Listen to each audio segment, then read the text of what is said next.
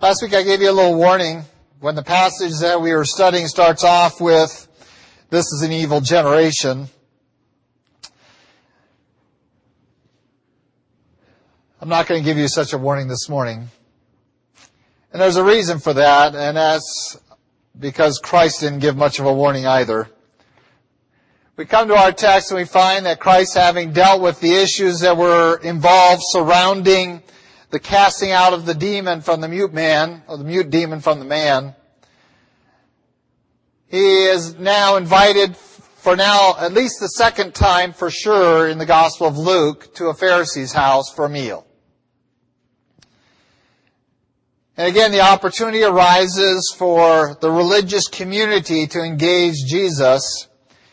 And we find that, like so many times before, their first impression is negative over something that was probably more important than we understand to the Pharisaical community.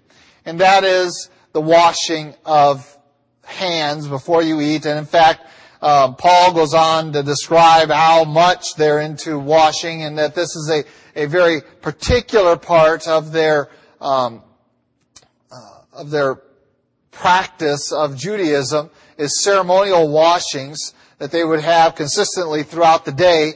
And we picked up a lot of that in our cultural understanding as well. Of course, we replaced washing with sanitizing now. We don't wash anymore. We have to sanitize because washing isn't sufficient. And I often wonder how any of us survived.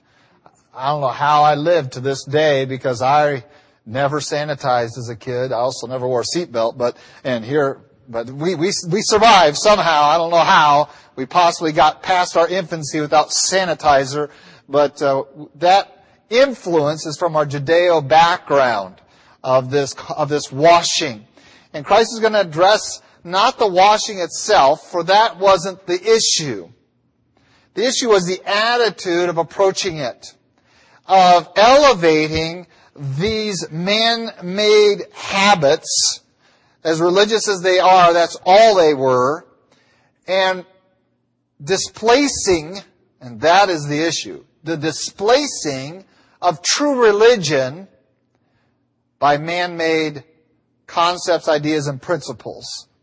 And we're going to look at this, and it's going to be frightening because of the setting and the manner in which it is taken up. If we were to investigate this for a little bit, we would conclude that Jesus was one of the rudest guests that has ever been invited to dinner.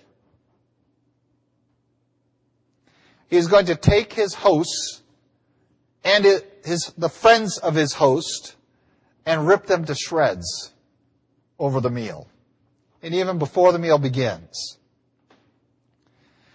Unless you think that this is unusual, I want to share with you that if you have read significantly at all in Scripture, you will find men of God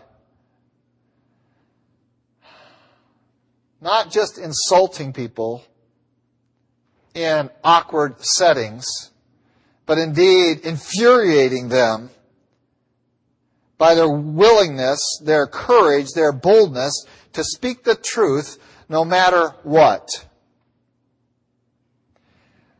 Jesus' predecessor, John the Baptist, lost his head because he was willing to speak the truth about the sin that the political leadership of Israel was engaged in. And very few were willing to stand in his way because he also pointed out the sin of the spiritual leadership, the religious leadership of Israel. And if we go back into it, we're going to discover, as Christ talks about in this conversation, that he's not alone. That all the prophets of God, with one or two very small exceptions, and those generally among the Gentiles, did not gain the favor of the people to whom they ministered, but rather the disfavor of the people they ministered to. And we have come a long ways now from that. We've come to the point that we don't want to hear that kind of preaching. We don't want to hear the word of the Lord that might make us angry. that might make us uncomfortable, that might make us guilty. And so in many respects, we sit here today in this room more like Pharisees and lawyers and participate in their activity than perhaps we're more so than we're perhaps willing to recognize. And so when we look at this, let's not put in our mind as we get into this message that this is for those people out there, or those people in that church, or that person up there in that seat in this church. But let's make sure that we're going to carefully evaluate our own hearts, our own lives, our own attitudes, our own priorities this morning as we investigate Christ's conversation with the Pharisees and lawyers. Before we do so, let's go, Lord, in prayer. Lord God, we do thank you for your love for us and for this chance to look into your word. And Lord, I pray that your Spirit might be at work in our midst this morning.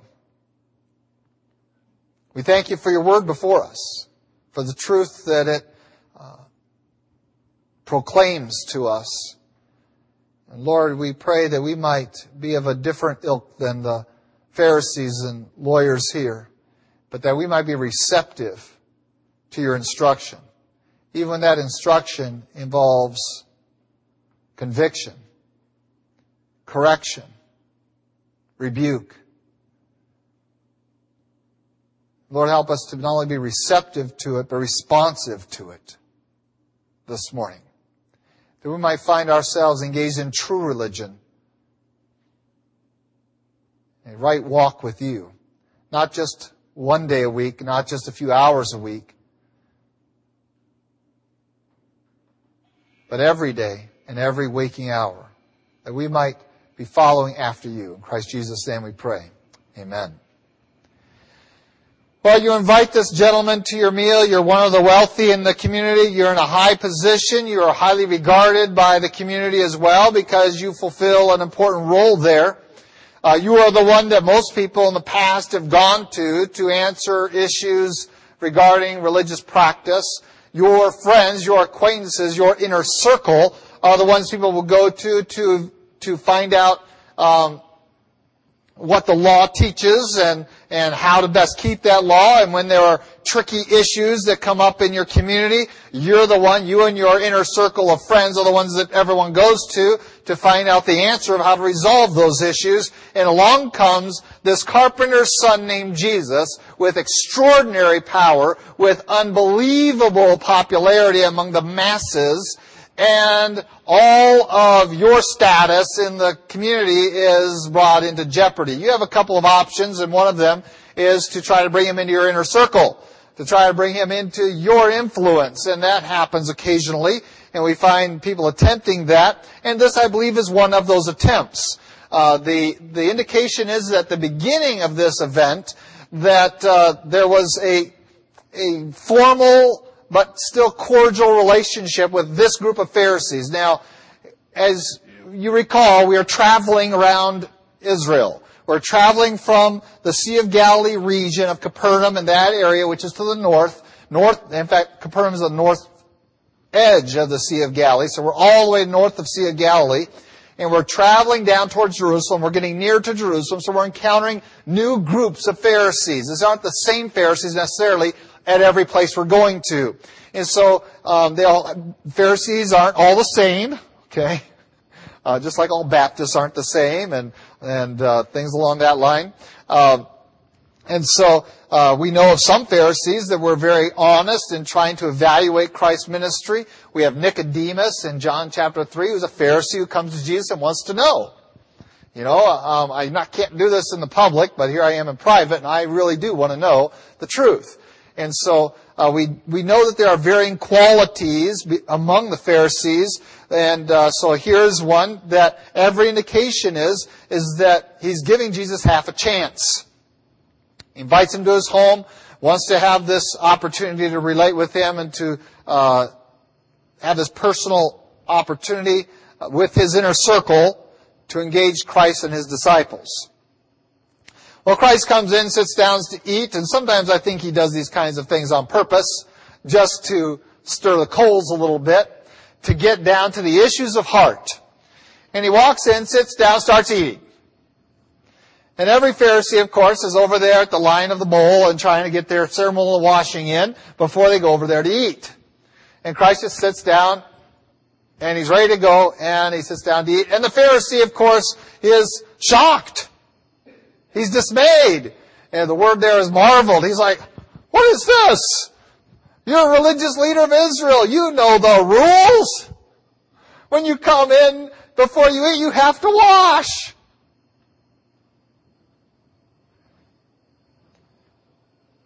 It says he marveled that you didn't wash before dinner. And so the Lord, it says, said to him, had some things to say to him.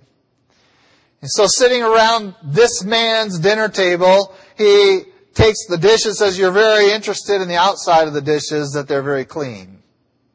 You're very interested about these externals, about these rules that you've man-made, created rules on the outside. And there's some value there. Christ is not discounting the value of the clean external vessel. All right? He's not discounting that. He's not saying here anywhere in this passage that you ought to not take care of your physical body and its presentation, that we should walk around filthy and smelly and grungy and disgusting. That is not the teaching of this passage. What he's saying is you're so concerned with the exteriors and you are so disinterested in what's going on inside. And so I've come in here and sat down with the purpose of demonstrating to you just how caught up you are in these externals, in the outward evidences of your religion. But you create a vacuum. Because you have become so interested in these externals, you have neglected what's going on inside. It says in your inward part, you're full of greed and wickedness, that this is the condition in the inside, that you are full of sin inside, and he describes them as foolish ones. Now remember, this is his host and his best buddies, who were the leaders of their community. It'd be comparable for us to be invited by the mayor and city council to a formal dinner down at the Hyatt. Is that a good place? I don't know. But banquet hall, and they prepare a great banquet for us, and we show up and just start ripping them to shreds for all the decisions they're doing and the activity they're engaged in. And so Christ is already engaging them before the meal's even been served. He's already caught them. He's already done one simple act to draw out from them what their priorities are. What are their priorities? We're all about the external show. And Christ uses that to reveal the sin that is really on the inside. And so he calls them foolish ones. You know, yes, God did make our physical bodies, but he also made us spiritual beings. And for that cause, we must not only be somewhat interested in the physical exterior aspect of life, but we must pay attention to our spiritual selves. We are something inside. This body is not all that we are. We are not simply animal. We are more than that. And so there's more than just physicality to defining who you are. And so if I want to describe someone, and someone says, well, I don't know that person very well, can you describe them? Think about it. How are you going to describe them? You're going to describe their physical form. Isn't that interesting? Because we'll say, well, that's how our senses engage people. But what if you describe them as, well, they're always smiling, they're real upbeat, would they pick him out from that? In our society, you can almost do that anymore. Oh, I've walked around and there's a lot of somberness and then the other extreme of silliness. Are we just physical beings, or is there more to us? That's the real question here that Christ wants them to think about. Because they have boiled religion down to, and they can do it via the law, They really can. Because if you take a little bit of a twisted view of the law, you can come to the point of thinking, if I fulfill all these physical things, then I will be acceptable to God. And that's what the Pharisees had become guilty of. Their view towards the law was externalized. In other words, it was all about the activity of the body. And they looked at the physical self and they said, if I could physically fulfill the mandates of God's Word, then I will be acceptable to God. And that's how they conceived of it. And that's not very far off from where a lot of people are today. And so Christ here is giving us a great definition of what we are. You are more than just your body. Aren't you glad? I mean, when you think about how weak these bodies really are, how susceptible they are to injury, to death, to misery, to suffering, you should be glad, it should be rejoicing for you to know that you are more than just a body. So Christ says there's something more to you. There's something on the inside that you ought to be concerned about, that ought to be on your mind, and in fact, it should be the forefront of your thinking. That is, the physical needs, your bodily needs, should not be the priority. They should be of lesser concern. The greater concern, the highest priority, should be who you are internally. Who are you spiritually? What are you? What's going on inside? And I'm not referring to the organs inside your little heart and your digestive system and your pulmonary system. I'm not referring to that. But who you are outside of just your physical being. You cannot boil God's Word down to, if you do these external activities, it equals a right relationship with God. And we've been guilty of that. How have we been guilty of that, Pastor? Well, we come to people and say, well, if you want to become a Christian, you have a right relationship with God, what do you need to do? Well, you pray this certain prayer. And here's the specific words. I've written them down for you because, nobody knows how to pray except for us. So here's the words. You pray these words in this order, and shazam, you have a right relationship with God. Wrong. Do you see how physical that is? Is that what we're called upon to do? Do you find that anywhere in the New Testament? Anywhere? Well, you have to pray this prayer. I don't find anywhere where it said to pray a prayer. What I heard was, repent of your sin, believe in the Lord Jesus Christ, and you'll be saved. That's what I hear. I don't see, pray this prayer. That's a very handy external thing that has no impact on the internal being. Repeat after me. Frankly, that's pharisaical. Now, I grew up with that training that you take a little card with you and it has the sinner's prayer on it. And so when you share Christ with somebody, you hand them a little card and say, here, pray this little prayer. And I got to tell you, that's a perfect little thing for a Pharisee to do. Nice little external activity that doesn't demand anything on the inside. And then they go off, and we give them the little card so they can remember what they prayed. Because, if you don't pray it in this certain way, it probably doesn't really work. And we got this little hocus pocus thing with the little verbiage down that it's magic. It's like a magic formula. And we've missed the whole boat.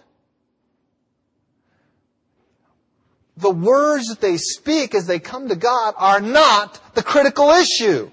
The critical issue is, where is their heart in the process? Where is their mind? Where's the guiltness that they stand before God and realize, I'm a horrible sinner and I deserve hell and I'm in deep trouble, God, and I need your help because nothing on this earth can help me. I can't help myself. Oh, God, help me. Simplest prayer, help. To demonstrate a heart that recognizes their sin and recognizes that there's only one source of deliverance, one place of help, and that is God Himself. And so there needs to be repentance, a sorrow, godly sorrow over our sinful state, and then a faith statement, a conviction about belief. Yes, the Bible says you need to believe in your heart and confess with your mouth. But you notice it doesn't follow that. Confess with your mouth these words. Isn't that great? It just says confess with your mouth Jesus is Lord. Confess with your mouth.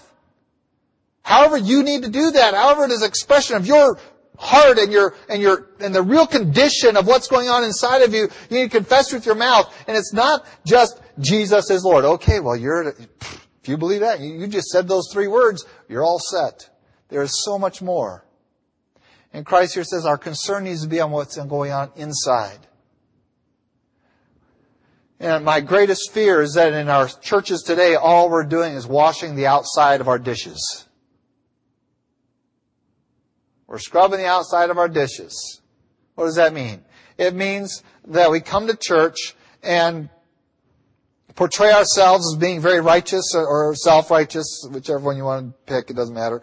We're very holy, and we are going to walk with God, and we want to say the right words the right way, and we got to say amen at the right places, which in this church apparently is no place. We say, just threw that in there for you. That was extra for free. Okay? We got to make sure we fulfill all these, but then when we go home, or we go to work, or we go to school,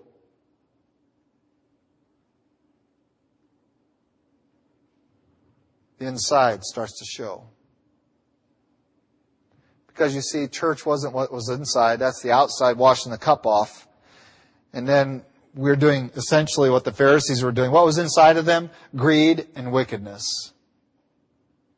What's the motivating force behind what you do all week long? Is it to serve the Lord with gladness?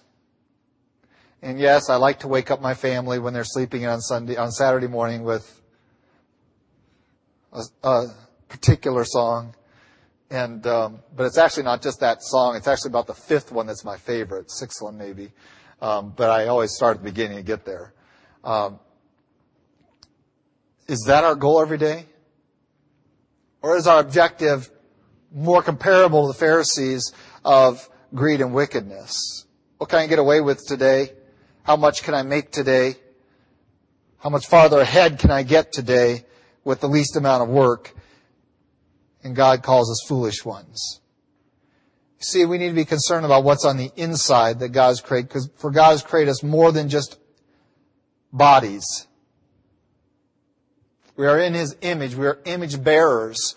There's an aspect of God that is in man that is not in the rest of creation. You are different. Okay, and so this is why the evolutionary teaching that is so ingrained into our society today is so heinous, so harmful, so dangerous, is because it tells you that you are nothing more than a sophisticated animal. And our young people are believing it, and they're acting like it. And God says, no, you are more than that. I made you different than the animals. I put in you something that isn't in the rest of creation, my image, parts of what I am, what I am, not who I am necessarily, but what I am. And so we have within us these godly character qualities and these godly aspects of what we are. And Christ refers to them as what's on the inside that God made particular for you. That makes you a human different than an animal. And young people and old people alike, if you're buying into the evolutionary junk that's out there, I want you to know it's shortchanging you. You're getting ripped off because it's telling you you're nothing but a complicated animal. And if that's the case, we might as well start herding you up, fleecing you. What's the difference? What's the difference? Might as well put you on the menu. You're just an animal. God says there's something on the inside, and it should be your concern there. It should be something you're thinking on, something you're focusing on. It should be a priority in your life that says, what I am needs to be addressed, and not just what I do. What I am needs to be corrected. It's wrong, and it needs to be made into what God wants it to be and intended it to be. And so, He talks about giving alms. And verse 41 is a very difficult verse. It's to translate. And so I'm going to give you a little bit of alternative here to verse 41. I hope that doesn't shake you up too much. We all know that the Bible wasn't written in English, right? You knew that? How many of you knew that? Okay, I'm glad to see that. The Bible was not written in English, not in 1611 English, and not in none of it, okay? Greek, Hebrew, and Aramaic are the three languages written in. And so we're translating, and translation work is of God, and it's good, but it's something we can always address. And so we look at this and we say, we give alms of such things as you have, then indeed all things are clean to you. And we need to think of this, what's translated such things as you have also refers to such things as you are on the inside. And so he's still keeping this theme of giving alms of what's on the inside. Giving alms of what you are, the inner part that has been created. He's still carrying the same theme as the sentence before. He's not just introducing something totally different. Well, if you give alms, then everything's right on the outside. There's still this contrast between your inside and outside.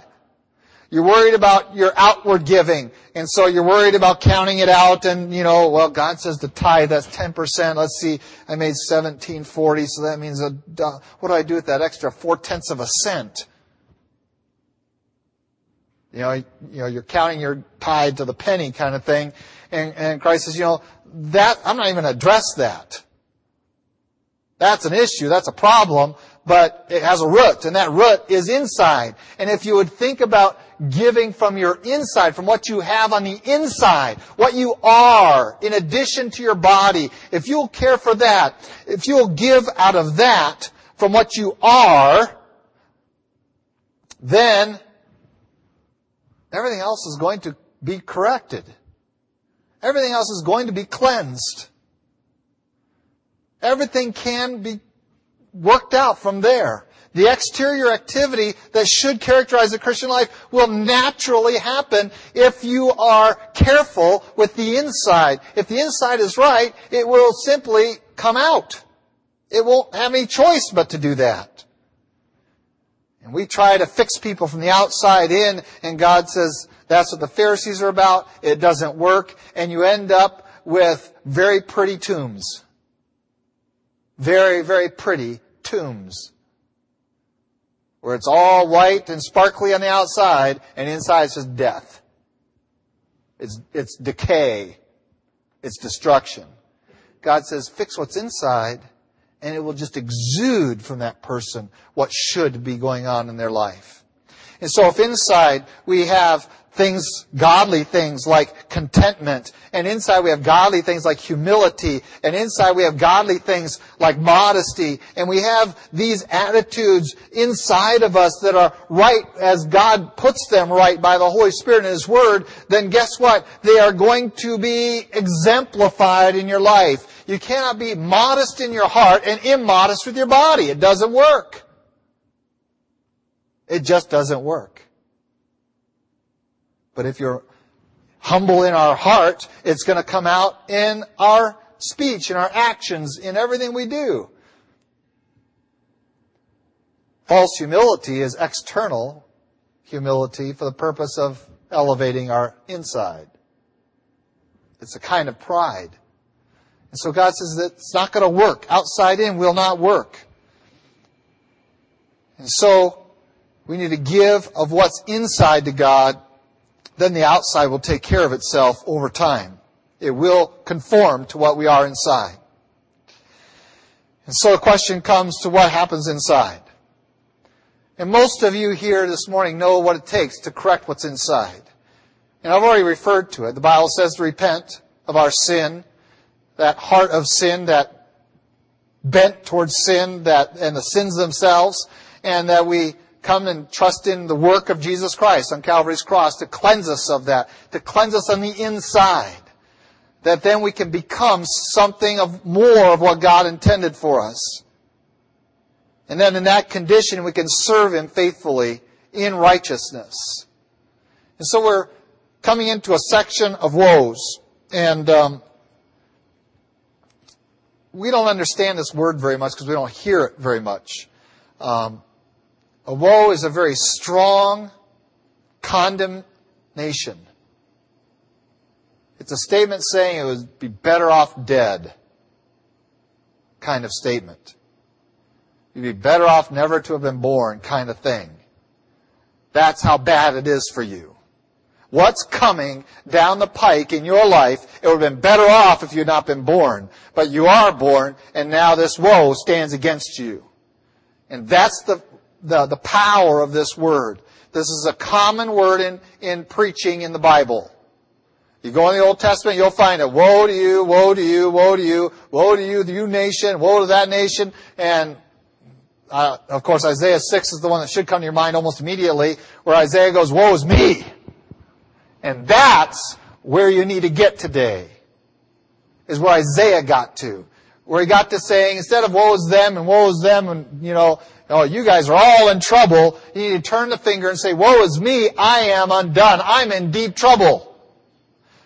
Why did Isaiah say that? He condemned everyone else, all the nations around Israel he condemned in chapters 1, 2, 3, 4, and 5. He gets to chapter 6 and now he realizes, oh boy, I'm in deep trouble.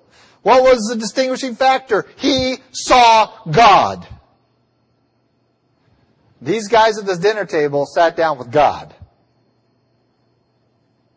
And instead of repenting, instead of saying, woe is me, they fought him. Instead of responding by faith, believing Jesus, trusting Jesus, listening to Jesus, obeying Jesus, they fought him. Sound familiar? It's what most everyone does.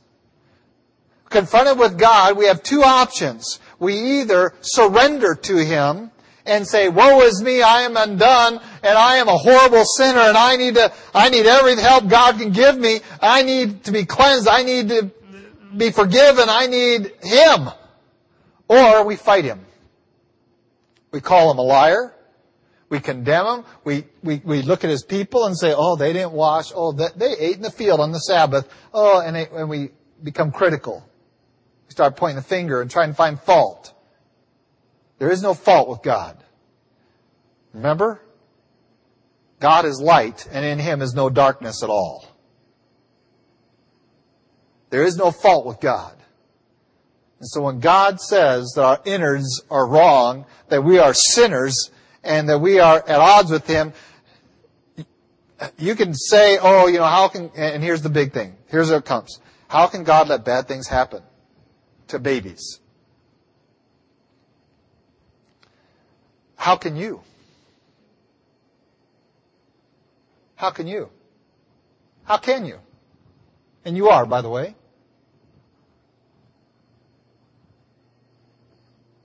You are. How many of you have your own room? One person in a room at night. Okay, you're married. You're one, okay? Two shall be one, okay? So that counts as one. You and your... How many have one person in a room? Bedroom at night. Raise your hand. How can you do that? How can you live with yourself like that? How can you do that? How can you live with that kind of decadence?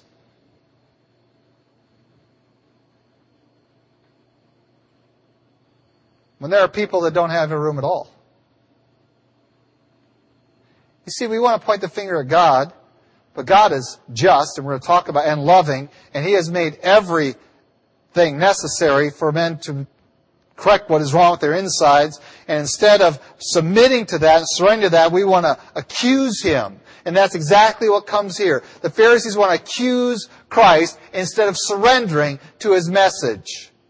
And by the end of this discussion, remember, so we have the accusation, you didn't wash, there's something wrong with you on the outside. By the end of the thing, verses 53 and 54, it says that they assailed him vehemently. They cross-examined him about many things. They were lying in wait for him, and they were wanting to catch him in something they might say that they could accuse him. You see, God says that we're sinners, and we don't want to admit that, so we point the finger and say, God, you're just not fair. You're right, he's not fair. He should have killed you a long time ago. He should have killed me. He should have destroyed the world. and been done with it right after Adam sinned. But he didn't. That's what would have been fair. You want what's fair from God? You're going to hell. That is fair because you deserve it. You've earned it. I'm so glad God isn't fair. Because He's unfair, I have life. Because He's unfair, I get to be here and hear God's Word preached. Because God is unfair, I can receive eternal life and forgiveness of sins through Jesus Christ. Because God is unfair. And so when you hear these woe to you and woe to you throughout the rest of chapter 11, think this is what you deserve if God weren't loving, gracious, and merciful.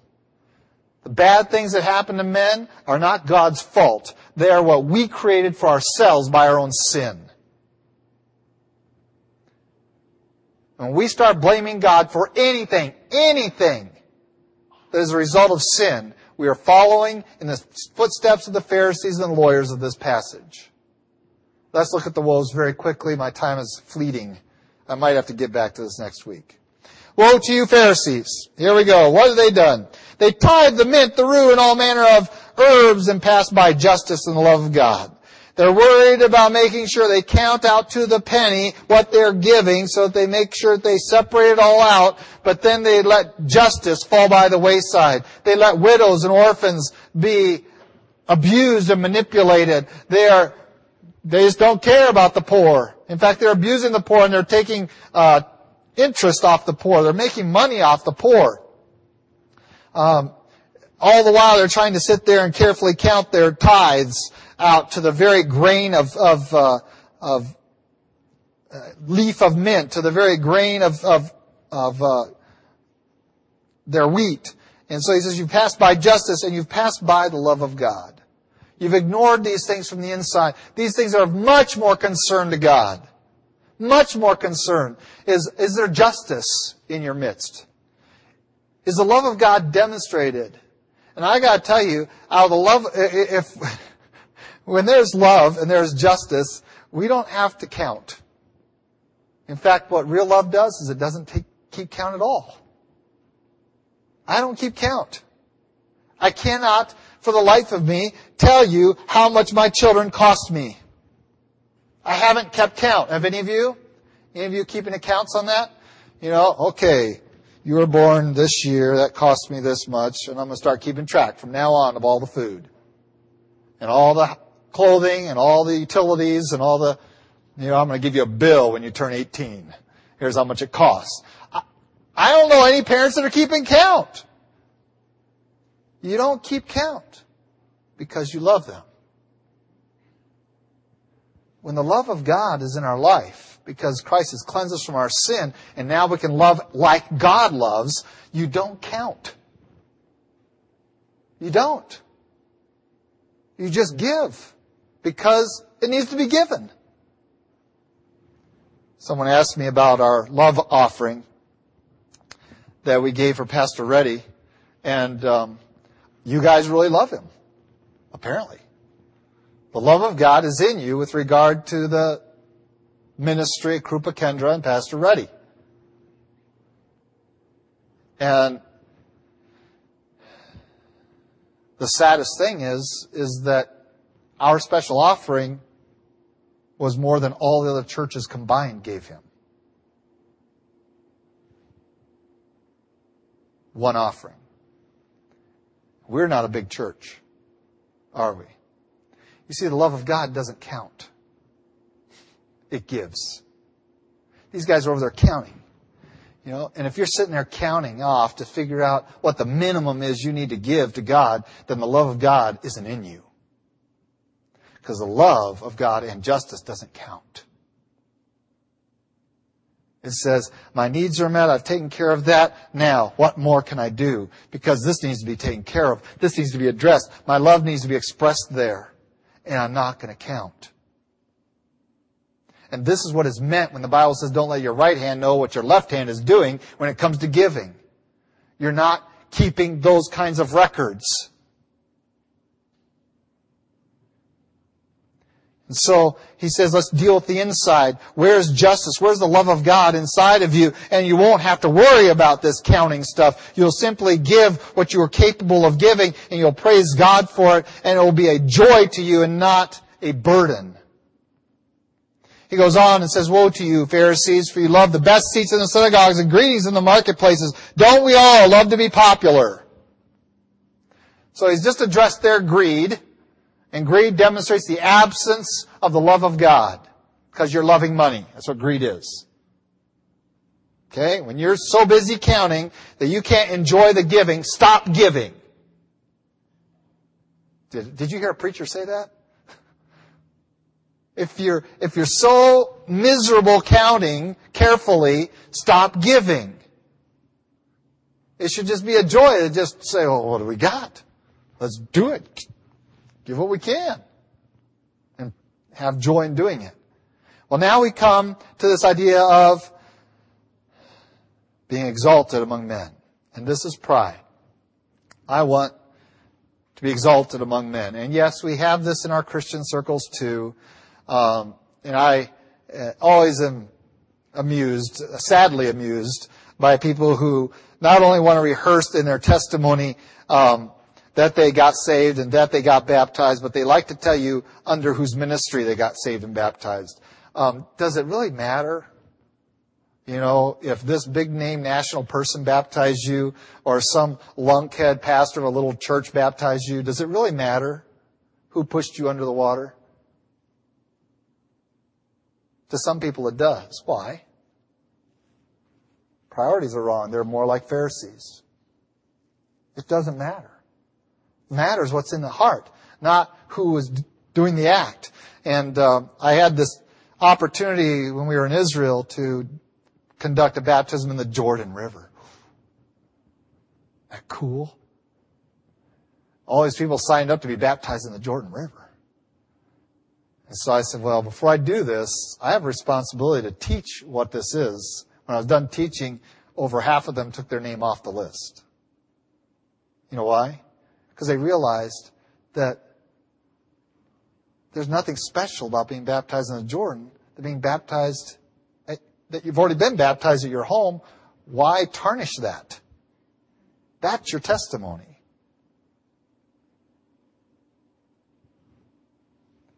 And so they're saying, yeah, I don't need to be baptized. I've been baptized. Why do I need to do it again over here? Am I getting saved over again? Am I, Christ need to be crucified again for me? No, I don't need any of that. I can be content with that. And so when we look at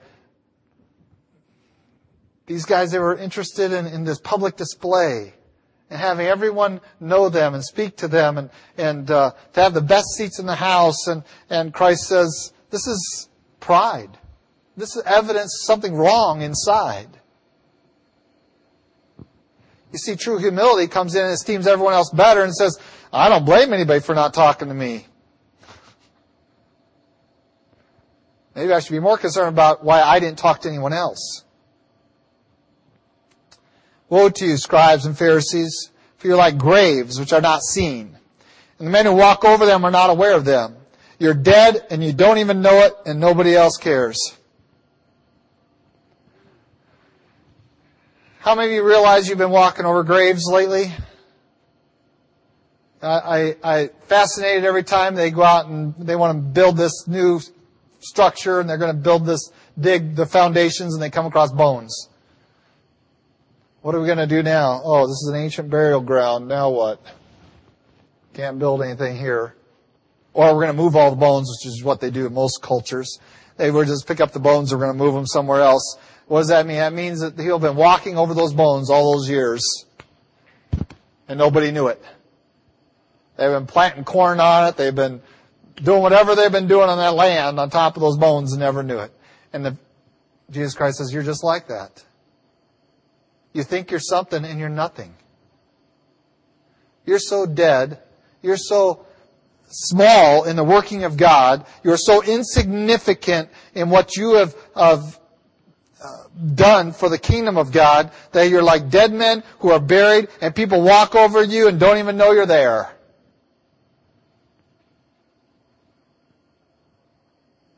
because you're doing nothing for the kingdom of God. In fact, what you're doing is destroying it, not working for it.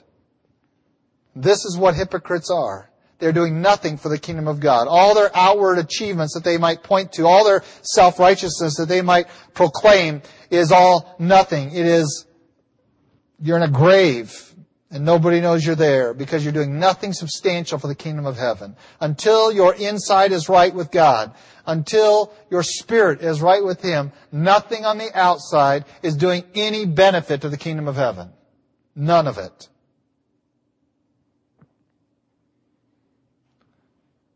So far he's picked on scribes and Pharisees, and one of the lawyers, one of the inner circles says, it's okay for you to pick on them, but we kind of feel like we're part of that group too. Do you mean to talk that way to me too? I can understand that about those people. You're probably talking about Methodists or something, but do you really mean Baptists? Yeah. Now we get into some more woes. Woe to you! You want to be included, feeling left out. Verse 46, woe to you also, lawyers! You load men down with burdens too hard to bear. You yourselves do not touch the burdens with one finger. You build the tombs of the prophets, and your fathers killed them. This says, by building these tombs, you are not honoring the prophets, you're honoring your fathers who killed the prophets. And I've been there, and they've built the tombs. The tombs are still there. There you can go outside Jerusalem and you still find tombs to prophets killed by the very forefathers of the men who built the tombs. They murdered them. And you think you're something because you built them a sepulcher, a big fancy, here's a little thing so we can honor this prophet. You killed him rather than listen to his message. You're weighing people down with burdens, and because you're adding to the law of God, and you're adding to the law of God, and you're adding to the law of God, and yet you, in your knowledge of the law of God, find little loopholes so you can get out of it. Sounds just like politicians, don't they? Make it harder and harder and harder for the people. All the while, there's little legalese in there that make it easier and easier and easier for them. This is your health care law, but it doesn't apply to us. Isn't that great? Thank you very much. That's exactly nothing new under the sun, right? Ecclesiastes says exactly what was going on then. So don't think these guys invented it in Washington these days. It's been going on for thousands of years. We're going to load all of you down with all this law that God doesn't require. And meanwhile, because of our wicked hearts, we're going to figure out ways we don't have to keep any of the law. And that's what they were doing. And Christ condemns them. And says, not only that, but you are guilty of all the blood of all the prophets this generation is. All the way back to Abel, all the way through to Zechariah, who perished between the altar and the temple. It's going to be required of you, and in last woe, verse 52, woe to you if you've taken away the key of knowledge. You did not enter in yourselves, and those who were entering you hindered. The final woe upon this group of people is that they robbed the world of God's truth. They robbed the world of God's truth. They thought they were preserving it and sanctifying it, and in the course of doing that, they really robbed people of it. You see what they did, and this is very common today, and it's been common for 2,000 years. This is what they were saying. You people, you ordinary, regular people, can't understand this book. So, only we can study it, and we'll let you know on your dumb level what it means. That's what they were doing with the Old Testament. And they were robbing people of the key to the knowledge of truth. And if you think this generation is unique in that, they were not. Go back into your Old Testament and find out how many times the law, the prophets were lost. And the people didn't know they were disobeying it because they had never heard it in their entire lives. Because the Scriptures were lost. Who lost them?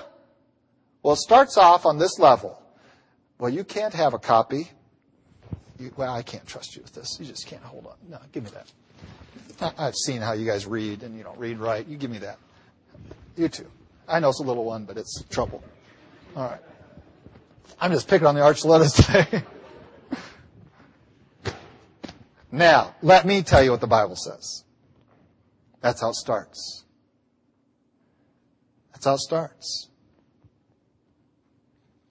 And once you take the Bible out of the lay people's hands and put it into the hands of a few, you have a very dangerous situation. What happens? The few begin to realize, hey, I've got the Bibles. Nobody else knows what they say. What can I do to them? I can pervert it. I can add to it. I can't believe you let me have that. See the trouble? And this is how it starts. We're going to take the Bible out of your hands. Now you're dependent upon me, upon a small group of society. And then in that condition, that small group of society, that small group is able to pervert it.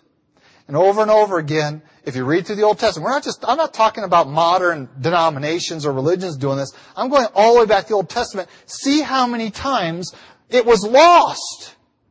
And you find them cleaning out the temple and somebody says, hey, what's these scrolls? I think that's the law. And they open up and read, we're not doing any of this stuff. And so they go out and they pitch a bunch of tents and they start having the Feast of Tabernacles, because that's apparently the week that they were cleaning out the temple. Days of Nehemiah. Open it up. Hey, we're not supposed to be married to these Gentiles. Well, we all are. Well, let's clean it up. Scribes were just as guilty in Jesus' day. He says, listen, you've been keeping my word from the people that would benefit from it. And brethren, today, why at the skate park do we give away Bibles for free? Why do we tell kids coming to Word of Life clubs, bring your own Bible? Why do we have Bibles here? Do we have Bibles here? Yeah, we still have Bibles here. Because this is the key. I am not the key to heaven. I am not your go-between. I am not your mediator. I am not your Savior. I am not the key. No religious leadership is your key. The key is the truth of Jesus Christ described in this book. And by the Holy Spirit's filling and illumination in every one of our lives, we should come to that knowledge. And look what happened. It says, you didn't enter yourselves. They had the law. They were experts in it. They had a bunch of it memorized. They were the experts. And it says, you didn't use it right, and you didn't come into a right relationship with God through it. And then others who wanted to, you said, you don't understand it. You don't get to have it. Why is translation work so important? Because you need the key to knowledge. You need the key. This book is the key to unlocking who Jesus Christ is, what you are. It's not your biology textbook. It's the Scriptures. It's going to unlock it and realize, hey, I'm more than just an animal. I'm more than just a bunch of amino acids. I'm more than that. God made me more. But sin destroyed that. And God says, I can restore that through the blood of Jesus Christ. And all I need to do is trust in Him so I can... that's the solution. And I can see what I am. I can see what happened to us that made us what we are today. And I can see what God wants me to be. And I can attain that all by a knowledge of the truth. And shame on anyone that wants to take this out and say, you don't get it because you're not smart enough. Or you have to learn Latin to read it. Or any other language. Or 1611 English. This is the way to enter in. We invite you into God's Word every Sunday because this is the key. And it would have been better for those lawyers not to ever have been born than to take the key of knowledge away from God's people, from the world. Well, as you can imagine, if you say these kinds of things over the dinner table of your hosts, you're not going to be welcome back. There have been plenty of prophets that have never been welcomed back to their towns. Just like there's been pastors not welcomed back in the pulpits. We do it differently, though, in our culture. We don't remove the guy from the pulpit. We don't take him out and stone him to death. We just run away to find somebody who tells me what I want to hear instead of the truth. You see, if Jesus were here, we would be at some other church this morning. If Jesus were the preacher this morning, we would be somewhere else. Because I don't think we could handle this. For him to just walk right down row by row and say, when are you going to get rid of this sin out of your life? When are you going to get rid of that sin out of your life? Why are you clinging to that sin? Why are you so filthy on the inside? Why are you here pretending to be clean? That's what he did over dinner. Any of you want to come over today? That's what Christ did. He declared these woes over dinner in their house to them. He wasn't worried whether they would come back or whether they would, maybe will lose their tithe. Oh no. He didn't care. Because the truth is more important. Their eternal condition was more important than whether he was ever going to be invited back or whether they were going to stop giving. Because you know what? The love of God doesn't count. The love of God doesn't count. And I'm going to confess something this morning, and this is probably going to get off the podcast, but I'm going to confess something this morning to you, and that is I've been counting. I've been counting. You know what that means? According to this, justice and love of God is missing in your life. See, it's easy to say, well, why bother?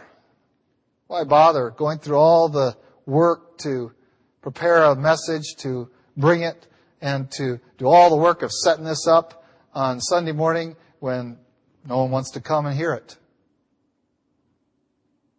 But there were some people that came and heard it and wanted to. And I want to apologize to those people who came and didn't get very good messages because I didn't invest enough because I was counting. You see, whether the audience is a handful of Pharisees sitting around a table or whether it's the multitudes out on the hillside, see, the love of God moves us to speak the truth in love always. And one thing that I've dealt with the last 2 weeks, particularly out of this passage, is I have to love who's here enough to share Christ and His Word fully with all my effort and energy as if the world were here. And so I want to ask your forgiveness for counting. And I'm not going to do that anymore. So if there's just my family here next Sunday, I'm going to preach. And I'll set up just as many chairs. But I'm not going to count. The testimony is given many times of that faithful individual who prayed and ministered and witnessed and prayed and ministered and witnessed for decades and had one person come to know Christ. And you say, oh, what a waste. But then we find out who that one person was, and they're of the like of Billy Graham or Hudson Taylor, those kinds of men who are the product of one person's lifelong ministry sometimes. And who knows, but there are some like that here. See, the love of God moves us not to count. The justice of God moves us to give all of who we are, no matter who listens. The power of God and the defining of who we are says, I will minister everything. I will give of all that I am inside. And then all things are clean to me. All things are right. They'll be set and appropriate. Brethren, I do not, and I pray that you do not want to be worthless in the kingdom of heaven. A dead man buried in a grave that nobody knows about and everybody walks over. Oh, I pray that that's not the testimony of Kirk Westlink's ministry. And I pray that's not the testimony of your ministry. Oh, that we would count for something in this life.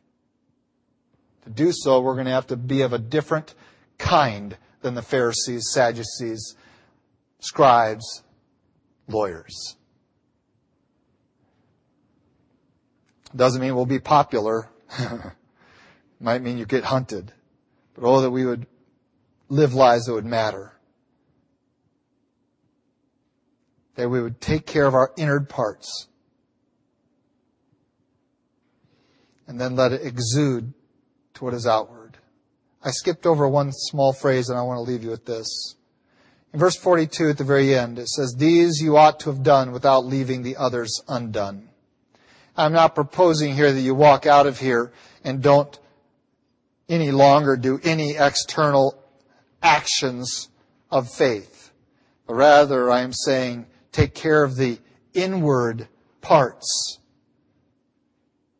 and then carry out those religious activities afresh, purposeful, and glorifying in their nature to God and not yourself. Let's pray. Our gracious God and Heavenly Father, we thank you for your love for us. We thank you for your word. And Lord, we confess before you that it is so easy for us to fall into the trap of thinking like the Pharisees thought.